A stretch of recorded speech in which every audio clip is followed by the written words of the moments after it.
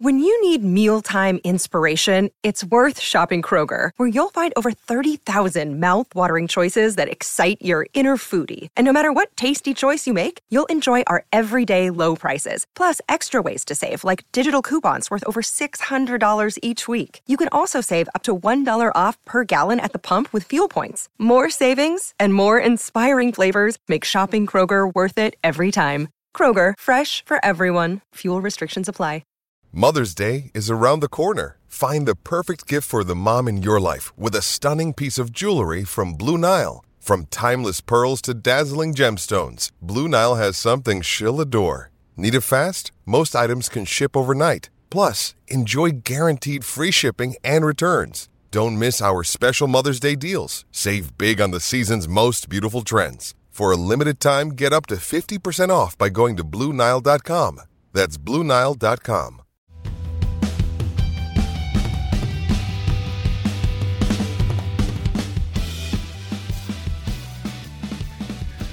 Hello and welcome to the Manchester is Red podcast.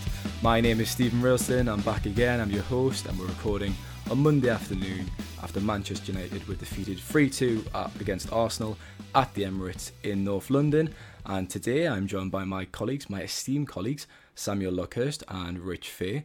Samuel, I didn't expect to spend my Monday morning arguing about XG with you, expected goals. How are you? I have to educate you every now and then, Stephen. I'm very well, though, thank you. Slightly tired after a very long journey to London and back, thanks to the rail lines and them taking much longer than normal. But we're good. We could be a lot worse. The trains are awful at the moment, aren't they? The government really needs to address that problem. Rich, how are you, my friend? Good weekend? Yeah, great weekend. Thank you very much. Just like Arsenal, I feel like Wrexham are going to definitely win the league this season, so I can be very buoyant. But yeah, it was an interesting game at the Emirates. Looking forward to discussing it and seeing sort of what the mood is, I suppose, after that one.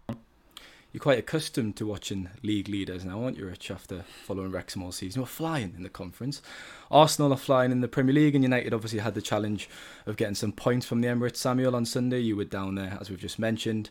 There was unfortunately only one pass at Arsenal, so Tyrone was home with me, blogging the game. But obviously it was a good game, a very entertaining game, played with high intensity between two quality sides, really. But I feel like once Arsenal got the game back to 2-2, it almost felt inevitable that they would get that winner across the final stages of the game, didn't it? Well, it was obviously United who made it 2-2, but there was never any real sense that after Martinez got that equaliser, United would look to go for the third and get the winning goal. It's a very different Arsenal side. It's a very different Emirates Stadium compared to previous trips there as a supporter and in the press box. There's not the relationship between the team and the supporters is not remotely strained. Even in times where they weren't so hard, there was always some friction, or there was always some frisson that was always going on there. But that's not the case anymore. When Arsenal went 1-0 down, Arsenal supporters were very encouraging on their feet, geeing the team up, and obviously they equalised quite quickly, and that probably set the tone for United's afternoon. The start, I mean, Arsenal were very, very quick out of the traps, and United did well to come through that first 20-minute period. Rashford scored a brilliant goal, but I think their lead only lasted 7 minutes. Arsenal's lead at 2-1 only lasted 6 minutes, so that tells you a bit about the way the game went. But if United had actually managed to defend their lead for a longer period of time, it might have given them more confidence. Had Arsenal equalised, or maybe United would have gone 2-0 up, you don't know. But it was a regressive week, unfortunately, for United at just about every level. There was just a carelessness about them. My dad asked actually quite a good question that is probably worth asking Ten Hag, but just in terms of the distribution, why is it that Martinez takes the goal kick to give it to De Gea when Martinez is the better passer, and you'd think De Gea would give him the ball? There must be some logic behind it, but it was a reasonable observation, because De Gea's distribution yesterday was dreadful. Him and Bissaka, they were formidable at Palace, but they were forlorn south of the Thames on Sunday. There were fundamental issues there. I think the game management wasn't great. It was pretty clear at 2-2 that United were quite content with the draw. I mean, obviously, it was the moment where Weghorst was just decided against chasing. It was a lost cause, let's face it, but it didn't go down too well with the United supporters, and that was in the 74th minute. And I think the other incident, it wasn't an incident really, because Nketiah barely touched him, but I think it was in the 85th minute when De Gea got the ball and he went down, clearly killing a bit of time when Nketiah tapped him. I don't think the cameras were able to pick it up, but if De Gea had actually brushed off Nketiah and punted the ball into Arsenal territory, Fernandes was running into a half that was completely vacant by Ramsdale, and he probably would have had a one-on-one chance. If the ball's with Alisson or Ederson, they do that. For De Gea not to do that says a lot about him and his distribution. It also said a lot about United's mentality at that time in the game. And I always felt at 2-2, there was another goal in the game. I could not see United getting that goal. So when Arsenal did score, it wasn't remotely surprising. It was fully deserved. United repeated the same mistakes of just inviting pressure onto them. It was a different kind of pressure, of course, from Palace. Arsenal have been tremendous this season. They are a truly serious side, and credit to Nketiah coming into that team and doing the job that he's doing. He's doing fabulously well, deputising for Gabriel Jesus. But I mean, Ten Hag was justifiably angry afterwards. I'm sure there were a lot of United supporters that would extract positives from that performance, and I'm sure we'll get onto them, and rightly so. But Ten Hag said, if you want to be winning trophies, if you want to be winning titles, you've got to have a different mentality. And it was, again, we've said it before, it's reassuring how critical he is in victory. And also, yesterday was an example of how reassuring it is for United with his criticism in defeat. There were a few positives, obviously the well-taken goals. It was a fantastic strike from Rashford and a great little looping header from Martinez, wasn't it, after that mistake from Ramsdale. If we look at the midfield then, Rich, because the big pre-match talking point was Casemiro's suspension. After picking up 5 yellow cards, he was obviously unavailable and serving that one-match ban. Ten Hag went with McTominay, Bruno Fernandes and Christian Eriksen in midfield. So were you surprised at that? And I think there's a conversation emerging about Eriksen now, that he perhaps can't sustain an intensity for maybe longer than 60, 70 minutes. So would you agree with that train of thought surrounding him at the moment? Absolutely. I mean, I think Eriksen was only ever sort of signed to have that sort of role anyway. I think he performed so well at the start of the season once he'd settled and the team had settled that he made himself undroppable, and United found consistency with their setup at that stage as well, particularly since Casemiro had been brought in. So I think that it's almost inevitable. It's a bit of a reality check as to how good Eriksen is. He's a fantastic player, but he's someone who they do need to manage carefully. I mean, all of his great work last season was the caveat of being at Brentford. You know, this is another step up, an elite club where the expectation is higher. They've got this ridiculous run of games coming up. Of course, they've thrown 2 of those in on their own with the Barcelona ties that they're going to have to play because they didn't win their Europa League group. So you can't have too much sympathy for United in that regard. But it just shows the importance of squad depth, really. And United still look like a team who are a bit too brittle in terms of the options in reserve. I mean, for me, it was just sort of an afternoon in which it was a bit of a reality check that lots of these players have almost reached their ceiling already under Ten Hag. He's managed to extract an extra layer of performance out of the likes of Bissaka, Fred, maybe to a degree McTominay, because he was good at the start of the season, De Gea as well, but they've all got a ceiling, and if United are going to actually push on into that next bracket, you sense that some of them are going to have to be left behind, really. And in terms of the midfield battle, I think it just proved how important defensive midfielders are to both these teams, because of course when United beat Arsenal at the Emirates, yes, they didn't have Casemiro, but Arsenal didn't have Thomas Partey, and we saw at the weekend that Arsenal had their defensive midfielder, United didn't.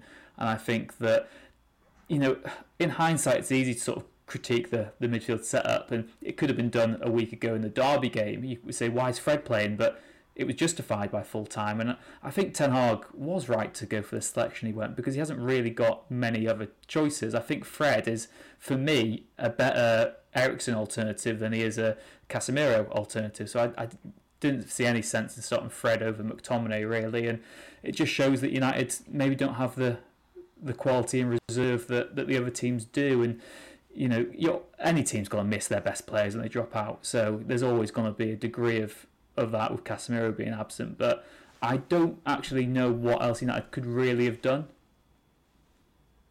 Yeah, I'd agree with that. It's probably fair. Casemiro was always going to be a huge miss, wasn't he? Massive. It's really hard to replace him in that midfield. Samuel, would it be fair to kind of suggest that De Gea and Wan-Bissaka were among the poorer performers on the night, obviously for the mistakes? Wan-Bissaka was caught sleeping for the first goal, wasn't he, at the back post? Probably playing him on side for the third goal as well.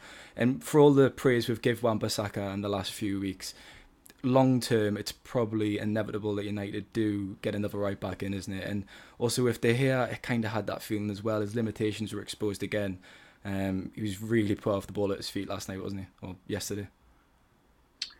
Well, Ten Hag said after the game that there were certainly some issues at the start where De Gea, he punted the ball out just straight out of play to no one. He was wondering why somebody wasn't there. And Ten Hag said that Arsenal pressed in a slightly different way and United had to read that better and they had to adjust to it.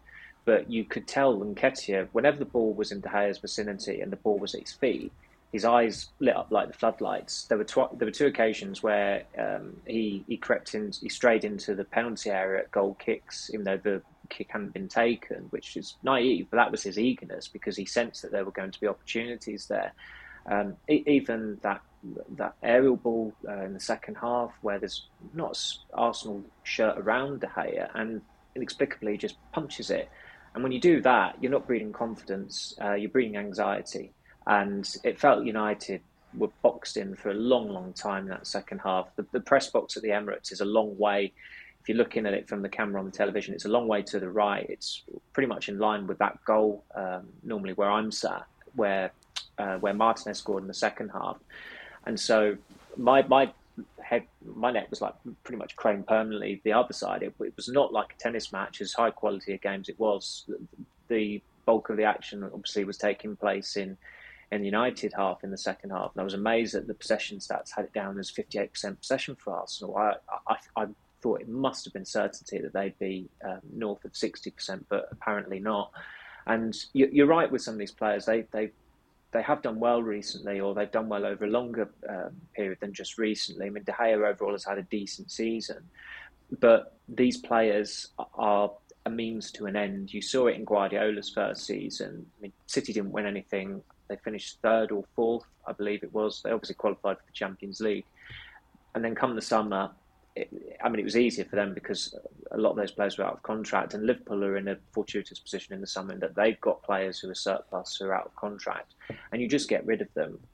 United's issue is that most of these players are not coming to the end of their contracts.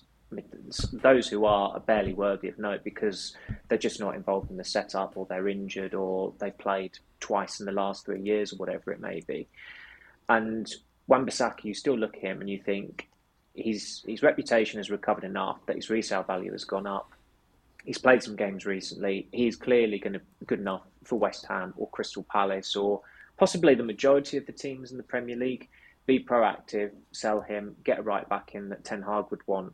They're going to have to sell to fund certain signings in the summer. And already you can see 3 positions probably that Ten Hag would want. He'll want a striker. He definitely wants a younger, more dynamic midfielder, which was an issue yesterday because United couldn't keep the ball. They couldn't transition from defence to attack other than just taking punts with counter-attacks. He'll probably want a right back. And if Harry Maguire wants to move because he started, two Premier League games in 5 months, then you've probably got to look at a centre-back as well.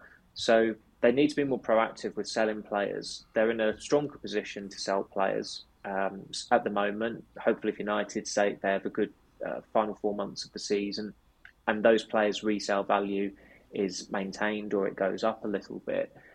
But I completely agree with Rich. It's a very good point. They've done very well to be in the position that they're in at the moment, and there are positives, and they're in the cup competitions. They're 10 points better off than Chelsea and Liverpool. I think they're 6 points clear or 5 points clear off Tottenham, I should say. Finishing in the top 4 is a success as far as the Premier League goes this season.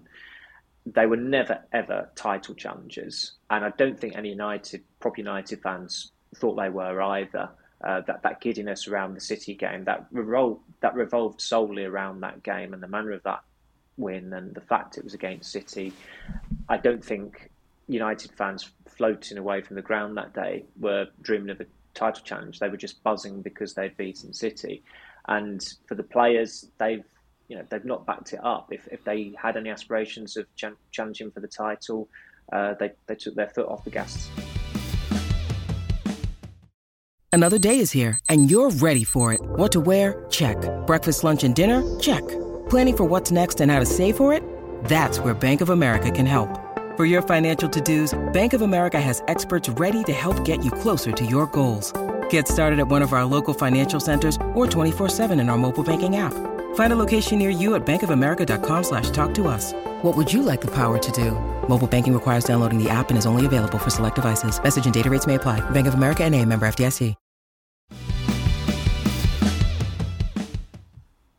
Do either of you think United were guilty of overplaying yesterday? With Bissaka at the back, De Gea at the back, who obviously limited with the ball at their feet. And I think for the last goal, there was a moment when Martinez probably could have hit the channel and cleared it. Do you think that was a problem? I guess, again, it is just part of the rebuild that they're in, that Ten Hag needs to try and implement the way he wants his team to play football, and some of those are still sort of square pegs in round holes. They just aren't quite the sort of profile of player that he needs. So I think it is just a consequence of the rebuilding process. And again, I wrote a piece today just saying that this is an Arsenal team who are now 3 years into their rebuild under Arteta. United are okay; they've been rebuilding for a decade, but this latest rebuild has only been sort of 6 months or so under Ten Hag, and he still hasn't got the full squad of players that he wants. So I understand that. And that's what frustrates me as well watching United, is that we all know that De Gea's got a weakness playing out from the back. So I'd say just let him lump it for certain situations. Just he should have his own independent thought process as well, though, where he's given a license just to play safe. And your manager might have a preferred tactical approach, but any tactical approach revolves around not conceding goals. So just try get rid of the ball and play the percentages, really. I think United is still maybe lacking that streetwise approach. I mean, what really impressed me from Arsenal's point of view was their sort of ball keeping time wasted in the last 2-3 minutes of the game. It was like what Pep's City used to do. I remember, was it in the Centurion season when they came to Old Trafford and they kept the ball in the corner flag for about 5-6 minutes, and they were just toying with United at that stage. And Arsenal just are savvy and they're streetwise now, and they're just doing enough every game. And for me, United are just very much a work in progress. But I think, again, it was just a day where you just saw two completely sort of different sides at where they're at, and I don't think there's too much too much negativity to have. It's a time to sort of build bridges, not burn them for United. This season is just about getting back into the Champions League, hopefully winning a trophy, implementing their new philosophy, having more of a squad overhaul, and then you go on from there. But United certainly aren't years and years off a proper title challenge, I don't think, but they are still very much sort of best of the rest. Obviously, Rich, a huge positive was Rashford's goal. It was stunning. I think that's the word for it. It just kind of came out of nowhere. His turn to get into that position and the finish was fantastic. It was like an arrow. He's now scored 9 goals since the World Cup, which is the most of any player in Europe's top 5 leagues, which just highlights the quality of his form and how well he's playing. So how impressed? I know it's a bit like a broken record at the moment. We keep on saying it week on week, but it's only praise. How impressed have you been with Rashford's turnaround? And Weghorst's second game, his second appearance, who was also in attack with Rashford. What did you make of that? Because I would think it's fair to say, for me, it was a tad improvement. I think Samuel said it. He still wasn't a goal threat, but his link-up play was good again. I think on Weghorst, it would be interesting to know what Samuel thinks of this, but he does kind of remind me of that sort of Giroud at the 2018 World Cup. I mean, obviously they had Mbappe up front as well, so it did help. But you can have strikers whose main sort of objective isn't to score goals. They link up play, bring others into it, and Weghorst has an element of that, which is great. But the problem is United don't score enough goals. So for all the praise of Weghorst is great at pressing, he's good at doing this and that off the ball, he still has to score goals because this United team is so reliant on Rashford that it's pretty embarrassing, really. You look at Arsenal yesterday. I mean, everyone's saying how much of a loss Jesus was, and Nketiah comes in, he's getting goals. Saka's scoring. Martinelli's been a threat for United.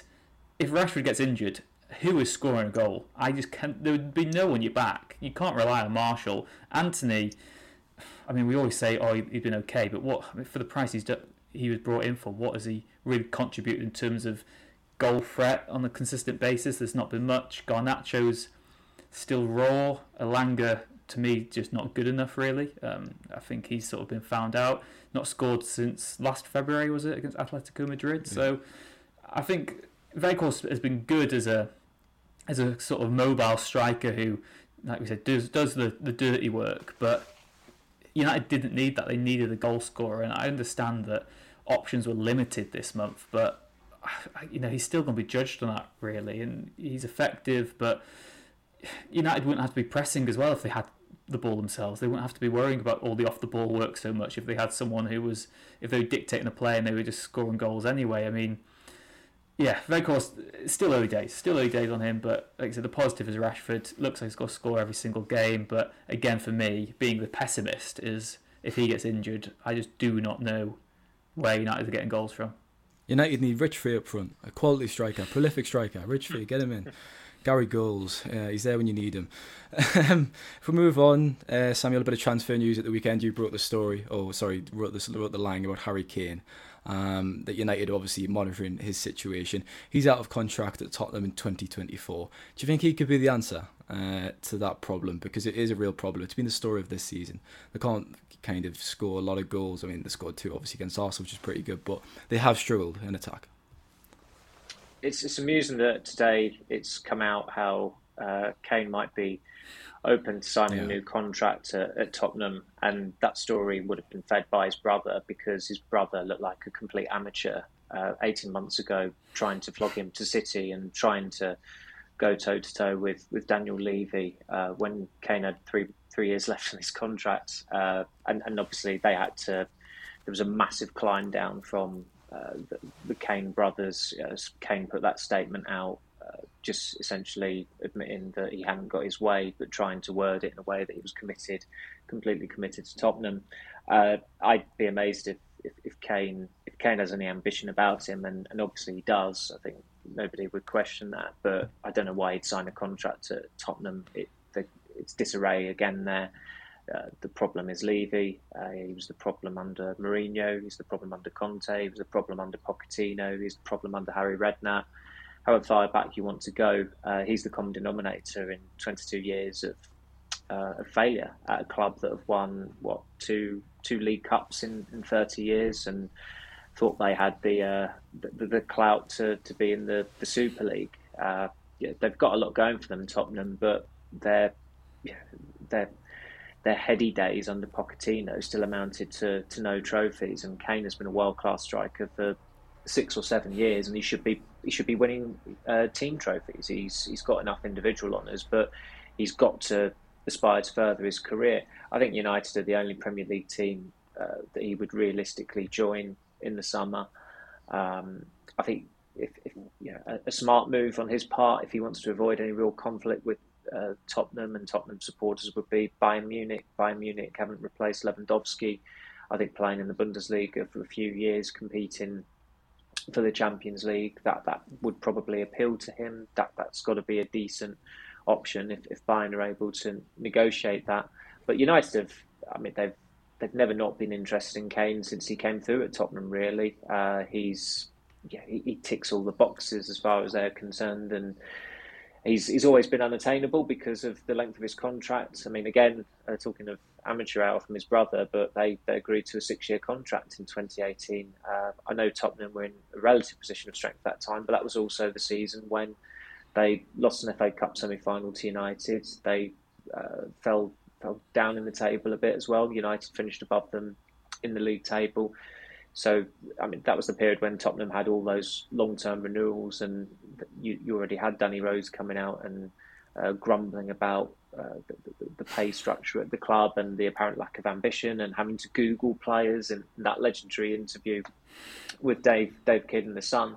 And really, Tottenham still encounter similar issues, and you could say, well, United haven't won anything in 6 years, and they obviously haven't, but they look much better poised now to be a force again than Tottenham. You look at that Tottenham team, and watching them recently, they probably need an entirely new back six if they're to play with wing backs, and if Conte's to stick around, which, given his shelf life at clubs, he probably isn't. And that's another issue for Kane to contend with. It'd be interesting to see if Pochettino does go back there, because I think it feels like he's quite wedded to Tottenham, and maybe he can be the coach to convince Kane to stay. But if you're Kane, you've just got to keep your powder dry. You either run down your contract or you try and get a move in the summer, and wherever you go, you're going to get a better pay packet, you're going to go to a better club, and you're going to have a better chance of winning trophies. So his brother and he are clearly trying to keep the fan base sweet, because they transgressed quite spectacularly 18 months ago. He'd be a brilliant signing, wouldn't he, Harry Kane? Samuel, there's a reason why I'm going to ask you this question, so just stick with this. What time did you go to sleep last night? I think I got in at 1:20, and I was 1:20. Okay, so after trying to freshen up to get to bed, it was probably just gone half one in the morning, which would account for my appearance today and probably how I sound. Well, that's not the reason I was asking, Samuel, because you got a little email, didn't you, into your inbox probably around that time of night. A 500-word email about something so trivial about a player rating. Was that a surprise? Can you give her a tiny little bit of detail about that?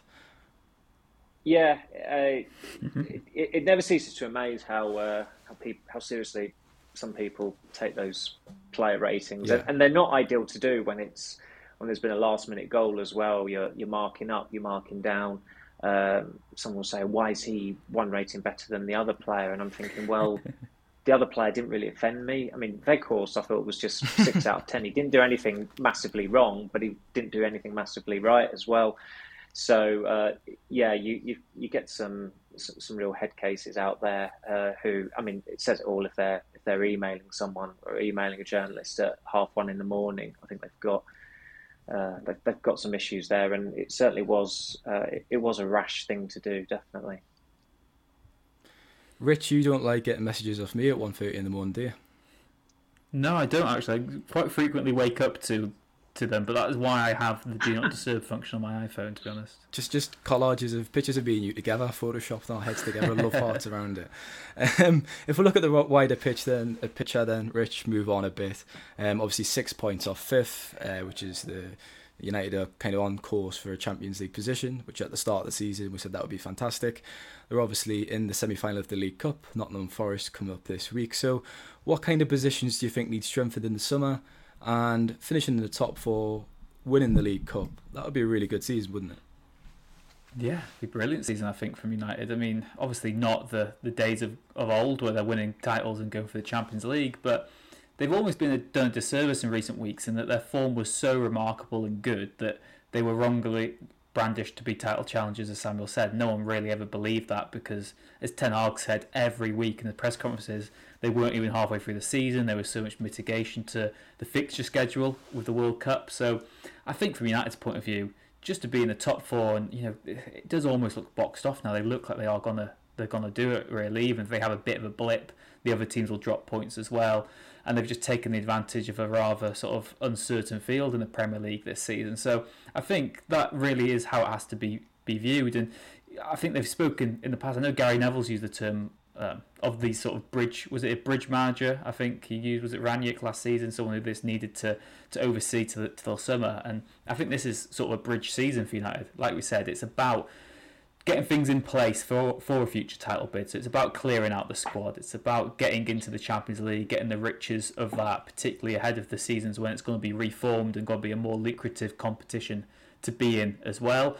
That also makes you a more attractive club for any summer signings. Obviously, United were still able to get most of their top targets last summer, but if you've got Champions League football to offer as well, it makes you even more sort of exciting to join. So that should put them in good stead for the end of the season. And then winning a trophy. Again, I mean, United fans probably used to roll their eyes at winning the League Cup because it was such a foregone conclusion, it seemed, under Sir Alex Ferguson, that you maybe take it for granted. But I'm very much of the belief that for most teams anyway, there's only 3 trophies you can probably win in a season, 4 if you're one of the elite clubs. To win any of them is a huge, huge achievement, and I know they don't always get the credit they deserve, and it always is going to be second string nature, the League Cup, but it still is a huge thing for United to start winning trophies. And Sir Alex Ferguson said before, was it the 2006 League Cup or so, I think, when it was sort of a springboard for future success? They went on to win the double, was it a year later, 2 seasons later, and they just got this knack for winning games. I mean, you look at that United group, and yes, it's got serial winners, Varane and Casemiro in it, but it's got a lot of players who've never won sort of major honours in their careers. So United need to just get a trophy in their cabinet and to end that drought, move the discussion on and get that winning mentality. But for me, I think top 4 in a trophy would be a very successful season in the circumstance, looking at how far they've come since last season.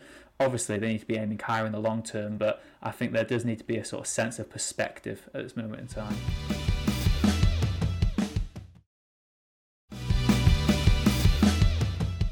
After that glowing endorsement of the League Cup, Rich, are you vying for a sponsorship, a Carabao sponsorship, a personal I would gym love to have a Carabao. Yeah, that would be great.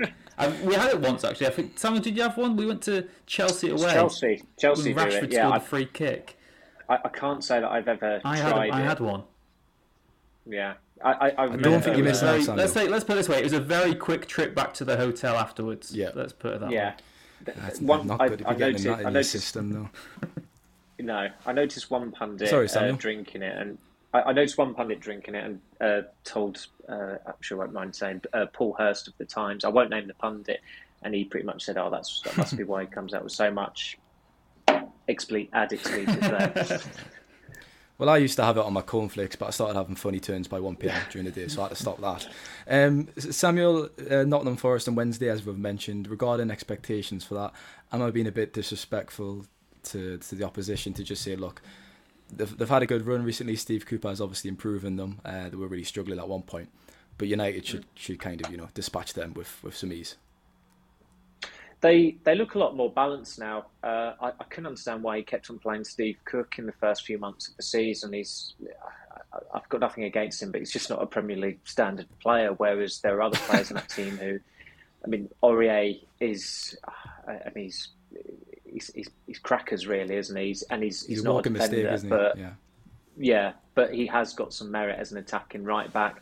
I don't know what the hell happened with Renan Lodi, who was brilliant against United last season for Atletico, and he's ended up on loan at Forest. But they look a lot more balanced. Obviously, they've not got their best keeper. Whether Henderson would have been fit or not, he wouldn't have been allowed to play in this. It was quite a funny line that United fan came out with when we did the story that United weren't going to let him play in the competition, and they said, well, Henderson did say he didn't want Ten Hag to see him because he'd think he was too good. So I suppose he's got his way in that sense. But I mean, I don't think it will be a particularly weak team that Ten Hag plays. Given that they've got Reading on Saturday, you'd say play Casemiro against Forest, rest him against Reading, and then play him in the second leg. I don't think there'll be mass rotation. United will still go to Forest with a pretty formidable team. I mean, Ten Hag is talking about how limited the attack is at the moment, so I don't think he's going to be inclined to chuck in Palestri and Elanga. I could certainly see Garnacho getting a start, but United shouldn't. I mean, last week was obviously a bad week for United, dropping 3 points in the 90th minute at Palace and dropping a point in the 90th minute at Arsenal. So this week is a good week to reset, in that it's 2 cup competitions against 2 eminently beatable opponents, and that Ten Hag isn't going to take it particularly lightly because he's assembled that core squad.